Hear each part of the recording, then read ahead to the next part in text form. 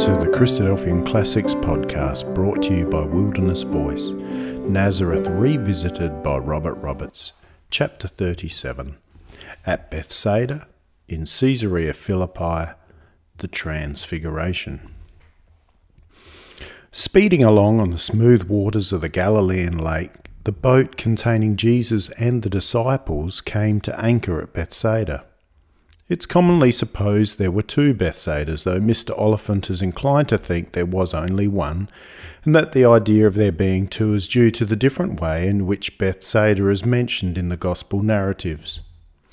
If there were two, one of them was on the west shore of the Sea of Galilee, some 4 or 6 miles to the south of Capernaum, and the other at the north end of the sea on the eastern side, near the influx of the Jordan.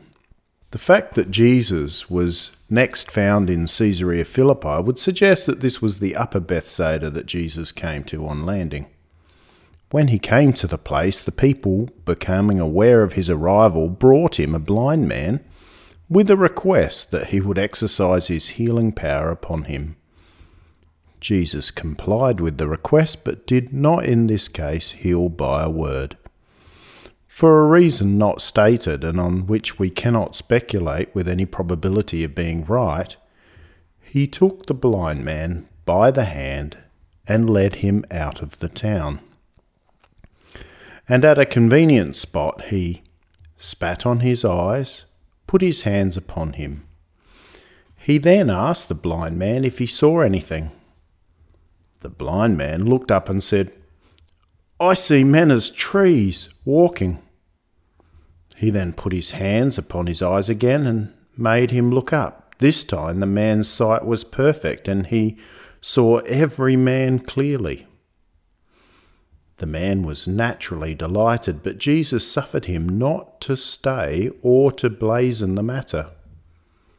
He sent him away to his house and forbade him to report his cure in the town.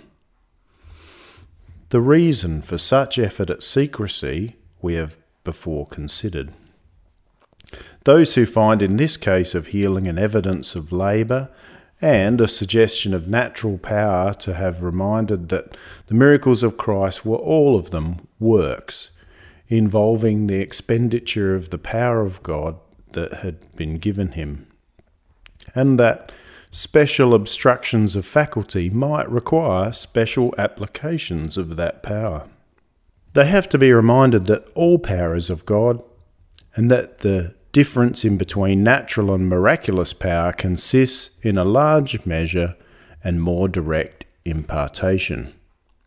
They have also to be reminded that if there are 1 or 2 miracles suggestive of difficulty, there are hundreds with no trace of such a thing, and that most of them were entirely beyond natural power, and that the series concluded with the most astonishing miracle of all, the restoration of Christ to life after he had been killed and buried, when, therefore, as a man he had no power at all, and when the only power that could be operative was that divine presence and energy that had dwelt within him for 3.5 years.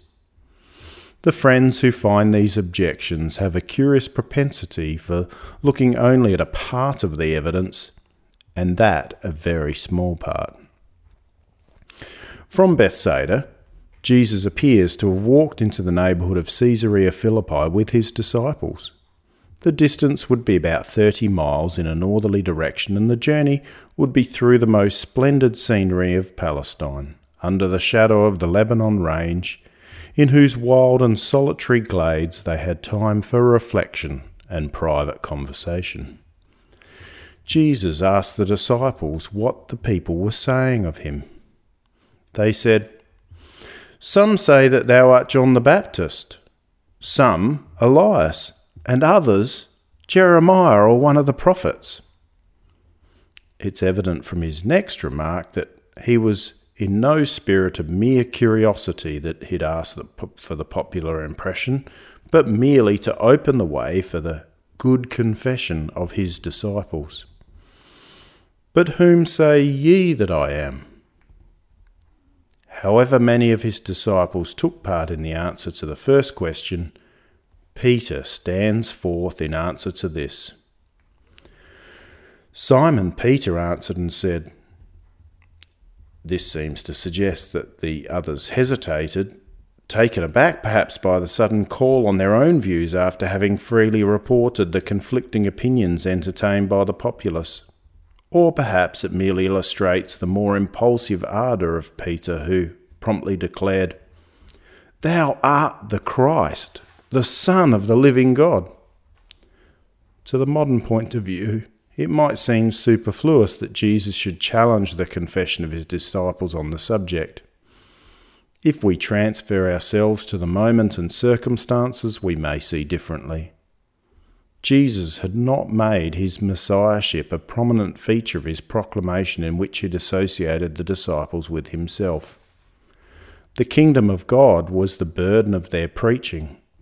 His personal relation to the matter was a thing he rather sought to conceal on account of the fact that he had to suffer before the kingdom could come. His messiahship was a subject of private communication mostly, and that very occasionally. And since it was not received either by the leaders or the body of the people, Jesus deemed it necessary to rally the disciples distinctly on this point at this time. His response to Peter's declaration is full of significance. He did not thank Peter, as a human pretender might have done.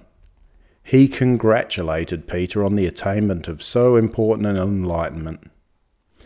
"Blessed art thou, Simon Bar-Jonah, for flesh and blood hath not revealed it unto thee, but my Father who is in heaven." This calls for deeper consideration. If flesh and blood had revealed the matter to Peter, the revelation would have been of very doubtful value. For flesh and blood of its own congenital resources is darkness and not light. Flesh and blood left to itself always goes wrong.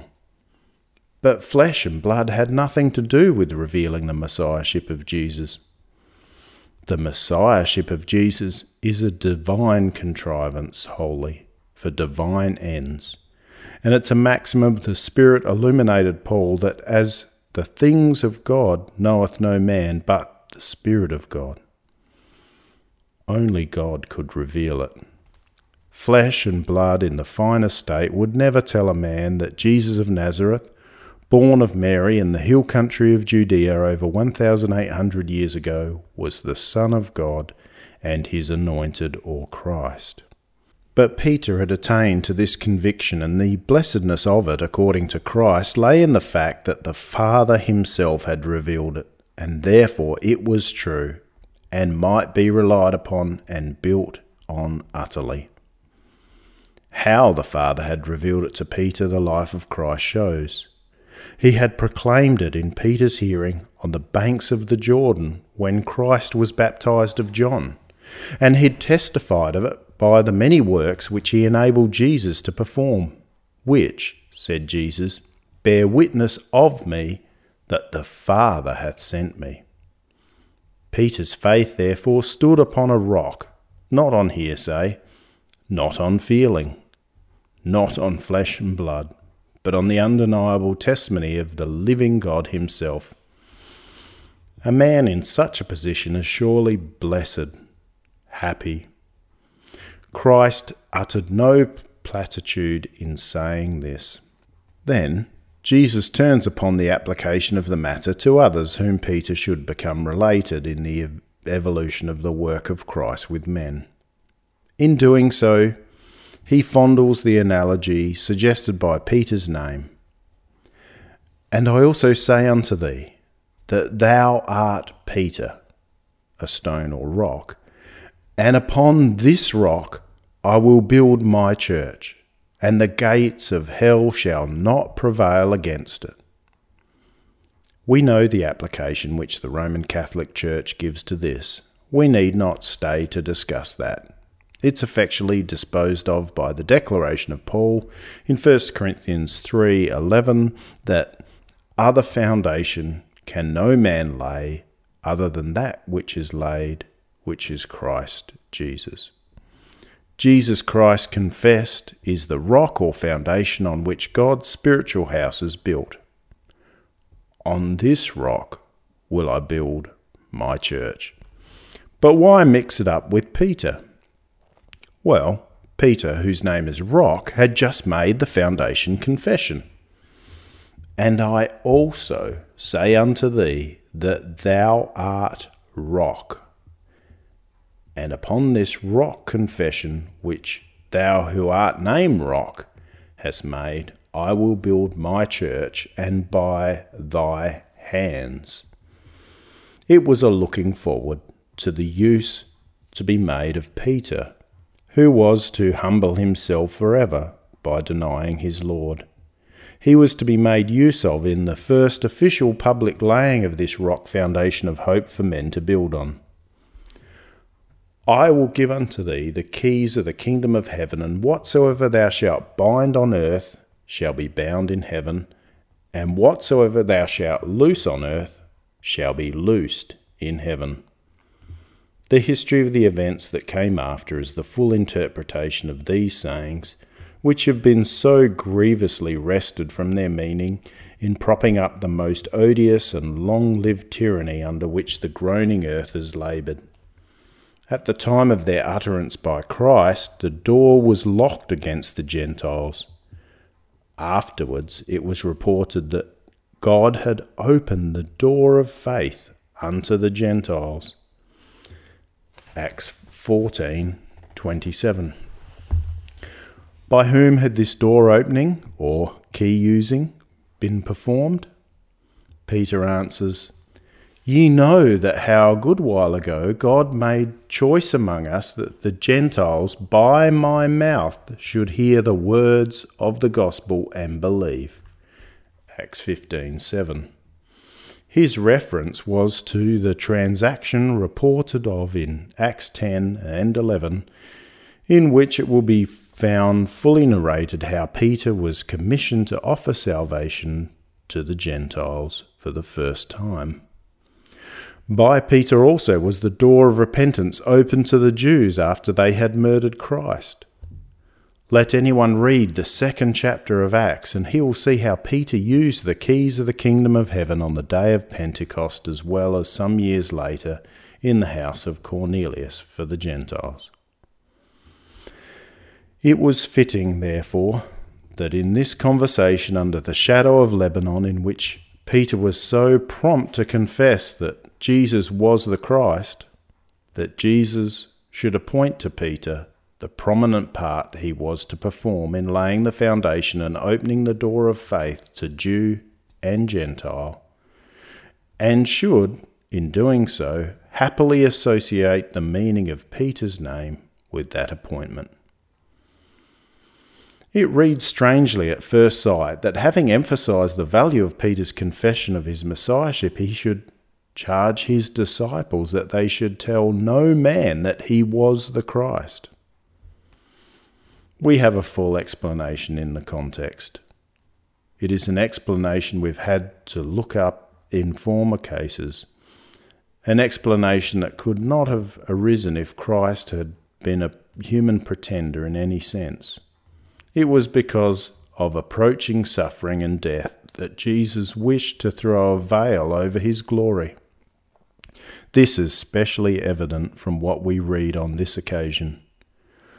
From that day forth began Jesus to show unto his disciples how that he must go unto Jerusalem and suffer many things of the elders and chief priests and scribes, and be killed, and be raised again the 3rd day.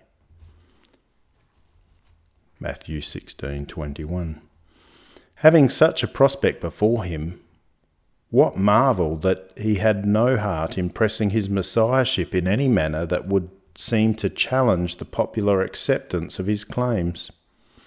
His state of mind is plainly revealed when he exclaimed, I have a baptism to be baptized with, and how am I straitened or pained till it be accomplished? Luke 12:50. Peter, who had just confessed Christ in a special manner and to whom Christ had assigned the honour of a special association in the coming work of laying foundation and using the keys of hope, now appears in a wonderful light. He could avert the impending sacrifice of Christ. He protested against the idea that Christ should be surrendered to his enemies. Peter took him and began to rebuke him. To rebuke him? Think of it. Be it far from thee, Lord, this shall not be unto thee. What was the meaning of this on Peter's part? Did he mean antagonism to the purpose of God? Nothing of the sort. It was good feeling without enlightenment. It was the presumption of ignorant kindness, placing itself in opposition to the revealed will of God. If Peter could err in this way, are we to be surprised at the pious moderns opposing divine principles and purposes? And here we may note, as a little aside, that Peter had been preaching the gospel, Luke 9:6, and Peter knows nothing about the sacrifice of Christ. Consider this, ye who preach only the cross, and will have nothing of the gospel of the kingdom which Jesus and the apostles preached, Luke 8:1, 9:2, and to which the doctrine of the cross was an appendix, Acts 28:31. Another point, out of compassion, Peter opposes the program of divine wisdom. This is considered a very venial offence in our day. Charitable feeling condones every opposition to the revealed way of God. How did Christ take Peter's attitude? Not mildly or apologetically at all. Get thee behind me, Satan. Thou art an offence unto me. For thou savourest not the things that be of God, but those that be of men. Peter becomes Satan when he opposes himself to God's plans and principles. What are modern friends in the same attitude? Are they angels where Peter was Satan? Nay, verily. They may be on excellent terms with themselves and their fellow Peters, but Christ's measure of them will prevail. Their part is all the same, the dangerous one suggested by the words of Paul. Though we, or an angel from heaven, preach to you any other gospel, let him be accursed. Galatians 1:8. It's a final and noteworthy thought in connection with this incident that we have the nature and characteristics of Bible Satanism as distinct from clerical diabolism defined in the words of Christ. Thou savourest not the things that be of God, but those that be of men. The ways of God and the ways of men are necessarily different at the roots. How much different God himself says. My thoughts are not your thoughts, neither are your ways my ways, saith the Lord. For as the heavens are higher than the earth, so are my ways higher than your ways, and my thoughts than your thoughts. Isaiah 4:8. For a man, then, to sympathise with the thoughts of men as opposed to the thoughts of God is to be Satan in Bible speech. This is a rule of judgment that not only excludes the supernatural devil of pulpit theology, but condemns the vast mass of mankind now upon the earth. In all departments of their world life, high and low, they do exactly what made Peter Satan for the time being. They savour not the things that be of God, but those that be of men. For the things that be of God, that they have no taste. For those that be of men, they have a sympathy that rouses them to wonderful life in press, pulpit, platform, counting house and boudoir. The world has not changed since the days of John and Paul. The spirit that worketh in the children of disobedience is the prince of the power of the air to the present day, more literally defined by John as the lust of the flesh, the lust of the eye, and the pride of life. Ephesians 2:2, 1 John 2:16. It's impossible to live in this social air or atmosphere without doing homage to its prince. The ruling spirit incorporate in society is the desires of the flesh and the mind. For this reason, it's impossible for a friend of God to be a friend of the world at the same time. James 4:4. What Jesus said to the disciples applies to their class in all generations. If ye were of the world would love its own. But because ye are not of the world, but I have chosen you out of the world, therefore the world hateth you. John 15:19. The world savours not, or cares not for, has no interest in, the things that be of God, but those that be of men. Therefore, as Jesus pathetically said to the Father in prayer, I have given them thy word, therefore the world hateth them. The world dislikes all who savour, who like, care for the things that be of God. Such is the truth, however unpalatable. For the time being, Peter made himself of this Satan class. If we ask, what could his idea be in opposing the work of Christ? What shape did his feelings take? It may not be difficult on reflection to perceive. Peter, in common with the other disciples, thought that the kingdom of God should immediately appear. To his mind, therefore, the work and cause of Christ would appear an all affair of advantage, to which suffering would seem foreign. The idea of Christ falling into the hands of his enemies, especially of being killed, would appear to be inconsistent with the very first element of the kingdom of power and glory which they preached. Peter had not yet learnt that the way to the kingdom is a way of suffering for all, necessitated by the prevalence of sin and the moral need for humiliation and proof before exaltation. Especially were the sufferings of Christ essential as the foundation of righteousness for the temple of joy and gladness.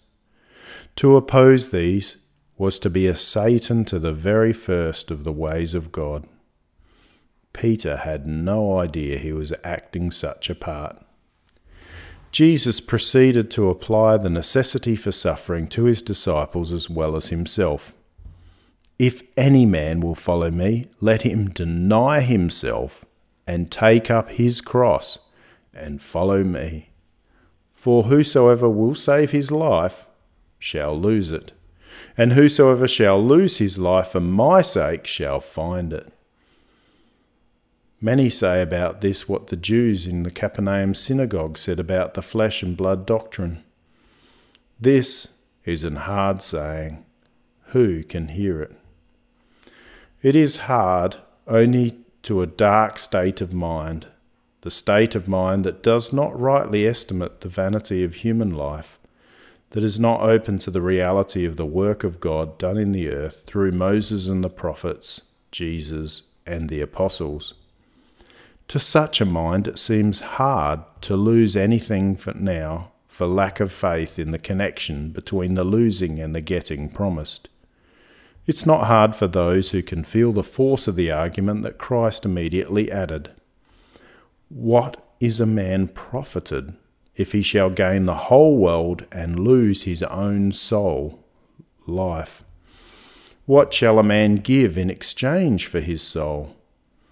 For the Son of Man shall come in the glory of his Father with his angels, and then he shall reward every man according to his works. Let common sense work on this argument, and it'll be found irresistible. A man must die. What can he gain by mortal success if it is at the expense of Christ's favour, who can give life? His coming is compared to a time of harvest reaping. Let the analogy be followed. A farmer would think it hard to put his seed in the ground if he did not believe it would come up again multifold. But believing this, he cheerfully submits to the present loss. So the man who clearly and confidently realizes that letting life go now will lead to the keeping thereof in the day of Christ, when all mere natural life will wither like flowers, he can then let it go. The words, of course, had special force at a time when the reception of the faith of Christ was about to become a capital offence in all the world. But they've not lost their force as a general truth that a man, to be an acceptable friend of Christ in the day of his coming, must be content to forego the world's favour in an age when the world is Christ's enemy. Men find this hard. He that is able to receive it, let him receive it.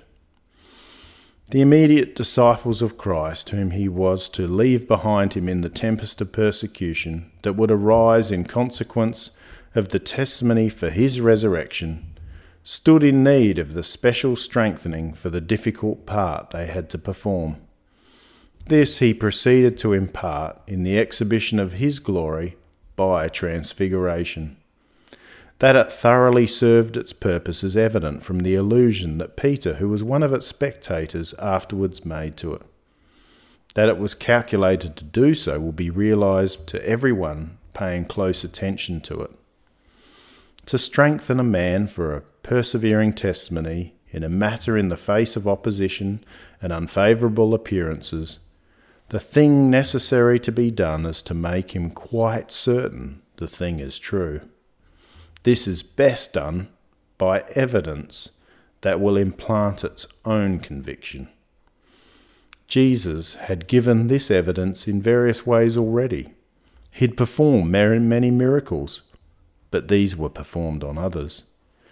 There was no visible connection between the person of Christ and the performance of the works, and the way was open for cavaliers to suggest, as the Pharisees did suggest, that miracles were the works of another power, the power of Beelzebub and not of Christ. Christ was now to show something that would not be open to any suggestion of this sort, something affecting his own person. His transfiguration would show them more conclusively than anything could that the Messiahship of Jesus was not and could not be a cunningly devised fable. In his own person he would show in advance the glory of his power and coming, of which he so frequently spoke. How powerfully it affected the minds of the three apostles who beheld it is manifest from the words of Peter referred to. We have not followed cunningly devised fables when we made known to you the power and coming of our Lord Jesus Christ, but were eyewitnesses of his majesty. For he received from God the Father honour and glory, when there came such a voice to him from the excellent glory, "This is my beloved Son, in whom I am well pleased." And this voice, which came from heaven, we heard, when we were with him in the holy mount. 2 Peter 1, 16, 18. The event thus referred to occurred immediately after the conversation about what men thought of Christ. Christ prepared them for it by saying, "Verily I say unto you, that there be some standing here which shall not taste of death till they see the Son of Man coming in his kingdom." The Transfiguration was a vision of this in a realistic presentment. About a week after this saying, he took Peter, James, and John, the three who were always prominent and whom Jesus on several other occasions drew specially near himself, the only three also out of the 12 who have contributed to the apostolic writings, with the exception of Jude. He asked them out with him and conducted them to a high mountain apart. The district of Caesarea Philippi is a very mountainous district, lying at the foot of the Lebanon range. It would therefore afford many solitary eminences suitable for the purpose which Jesus had brought out the three disciples. That we're not told which one in particular it was probably as the result of design. The knowledge of the exact locality would be of no advantage, and might be a disadvantage in giving occasion for an idolatrous shrine. Visitors to the Holy Land are shown the Mount of Transfiguration, of course, notwithstanding, but this is mere invention, or at all events speculation, with an eye to the offerings of pilgrims, part of the abomination which the land has infested. It's no part of the wisdom of God to furnish materials for superstition. An high mountain apart is all the description given. Leading them to such an elevation away from the traffic and intrusion of men, he did not deliver himself of grandiloquent apostrophe such as the mere literary inventor would have imagined. He made no speech to his 3 disciples. He prayed. Think of it. Jesus praying in that retired spot on a hillside in the presence of his disciples. The disciples listened and beheld, and as he prayed, they saw a change come over him. The fashion of his countenance was altered. His face did shine as the sun. His very clothes changed their appearance. His raiment became shining, white and glistening, white as the light, exceeding white as snow, so as no fuller on earth can white them. It is necessary to ask how this extraordinary transformation came about, by which even the fibres of an ordinary woolen fabric became lustrous and shining. Is it necessary to suggest it was not a reality, but the hallucination of excited feelings in the part of the apostles? Both suggestions are totally foreign to the character of the appearance, life, teachings, death, and resurrection of Christ. The Transfiguration is on a par with the conception of Christ and all his miracles. It was a phenomenon of divine energy, specifically directed, and one that can have no difficulty for students of nature who have realized how universal and subtle is the potency of the electric force of the universe, and how easily under appropriate excitations dead and lustreless things can be made to glow with blinding brightness. Grant, as the facts in connection with Christ compel you to grant, the operation of the Father through his Spirit, and nothing is impossible or too hard to understand. Christ was exhibited in glory, that the disciples might see what it was that they were related to, and have such assurance as would qualify them to maintain a testimony by and by against all the world. Presently, 2 men appeared with Christ in the midst of the brightness. Who were they? The narrative says they were Moses and Elijah, and from a remark immediately made by Peter, it was evident the 3 apostles knew them to be such. How they were able to recognize men they'd never seen and whose portraits the law of God deprived them of the means of being acquainted with may appear a difficulty at first sight. The difficulty disappears if we take into account the presence and power of the Spirit of God, which evolved the whole manifestation and embraced the 3 onlookers in its power. This presence affected them physically. They became heavy with sleep. When this passed off, they were awake. The disciples were there to see and know, and therefore the Spirit of God would impart to them intuitively the knowledge that the 2 men were Moses, the representative of the law, and Elijah, the most notable of the prophets, by whose presence the work and person of Christ were thus demonstrably associated with the whole work of God with Israel from the beginning. Presently the apostles hear them converse with Jesus. They listen while the 3 men in glory talk. What is the topic of conversation? They spake of his decease, which he should accomplish at Jerusalem. Is not this the very climax of the interesting and the sublime? We had Jesus a few days before instructing the disciples on this very subject, which naturally lay near his heart. We had Peter protesting and Peter rebuked, and now here is the very same matter made the theme of communication among exalted personages appearing in glory. Such a conversation could not fail to strengthen Jesus in the prospect of his suffering, and it must have been equally powerful to send home to the hearts of the three disciples the fact which he'd sought to impress upon them, that he must die. Nothing could be more strikingly show the importance of the place occupied by the death of Christ in the scheme of God's love and wisdom than this conversation of three men in glory.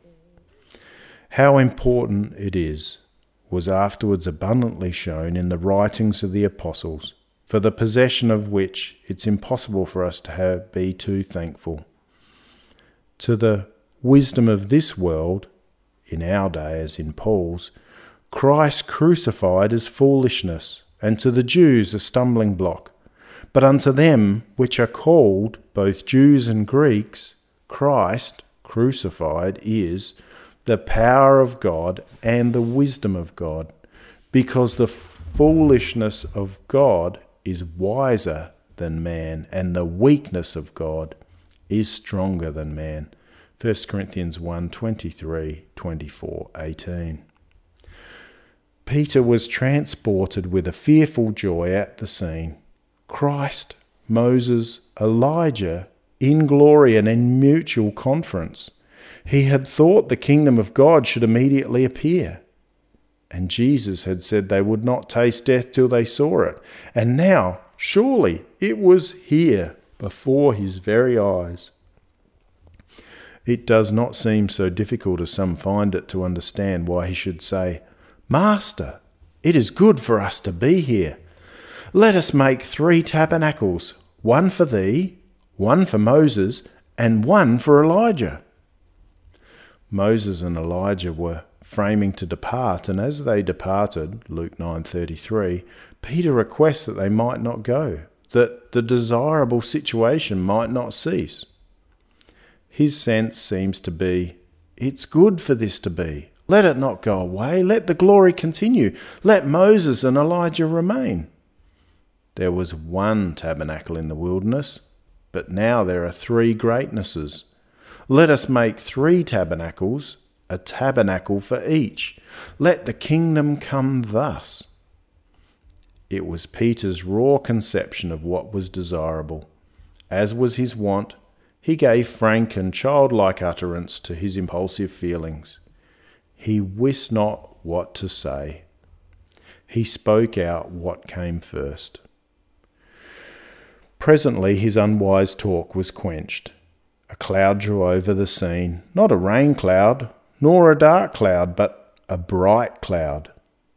Out of the cloud came a voice, "This is my beloved Son, in whom I am well pleased. Hear ye him." They feared as they entered the cloud. They fell on their face and were sore afraid. Presently Jesus touched them, saying, "Arise, and be not afraid." They lifted their heads, looked around, and the transfiguration had ended. The vision had passed. They saw no man any more, save Jesus only, with themselves. Jesus then invites them to descend from the hill, and on the way he talked with them and charged them they should tell no man what things they'd seen, until he should have risen from the dead. Why he should wish them to keep such a matter secret we can understand in view of those considerations already glanced at, which led him to command them to tell no man that he was the Christ. On no other principle is it intelligible. There was a time to exhibit the whole matter fully to view, but that time could not arrive while he was still on the scene, and when there was always a possibility that the publicity of his claim might lead to an insurrection of the people to place him on the throne. that he should seek to keep the matter a secret, or even that he should be represented by his apostolic biographers as seeking to do so, is one of the strongest proofs, if reason would but work it out, that his work was a true work and no imposture in any sense. It is characteristic of all imposture to seek to make an impression by the sedulous cultivation of every opportunity of publicity. The disciples wondered what Jesus could mean by rising from the dead, Mark 9:10. This is another of those constantly recurring symptoms of the truthfulness of the story. Why, except that it was so, should the disciples be represented as not understanding the resurrection of Christ? An artificial narrative written for the purpose of supporting the story of a Christ who had never appeared would certainly have assumed that the whole matter was lucid to all concerned from the very beginning, and that the life, death, and resurrection of Christ had developed themselves in harmony with the apostolic conception of things from the start. No conceivable object could be served by any other representation. But here they were put into a quandary by Christ's allusion to his resurrection. The reason is plain. They did not understand he was to die, but, like the Jews in common, expected that when Messiah appeared he would abide forever. John 12:34. Consequently, there was no room in their idea of things for the resurrection of the Messiah. That idea was strengthened by the rabbinical expectation that Elias would appear before the finishing of the Messiah's work. They presented this obstacle to Christ. Why then say the scribes that Elias must first come? Matthew 17:10. Surely there would be no dying of the Messiah, and therefore no rising after the appearing of Elias. Christ's answer was, Elias truly shall first come and restore all things. That in no way interfered with the place assigned to the Messiah's death in the Scriptures. It is written of the Son of Man that he must first suffer many things and be set at naught. On the contrary, it seemed to provide the room for this event, for as Elias had not yet appeared, there was opportunity for the rejection of Christ so far as that was concerned. Notwithstanding this, he wished them to understand that the Elias precursorship, which the scribes were right in leading the people to expect, had, in an incipient form, been realized, which the scribes were ignorant of. I say unto you that Elias is come already. They knew him not, but have done unto him whatsoever they listed. Then the disciples understood that he spake unto them of John the Baptist. This was in harmony with the angel's words in announcing the birth of John the Baptist to Zacharias, Luke 1:17. He, John, shall go before him, Jesus, in the spirit and power of Elias. Christ's reference to John as Elias was in the nature of an aside. The main argument was that the foretold and destined reappearance of Elijah, whom they'd just seen on the mount to converse with him, was in no way inconsistent with the death that was awaiting Christ. The rulers, because they knew him not, had killed John, who had come in the spirit and power of Elias. Likewise, said Jesus, shall also the Son of Man suffer of them.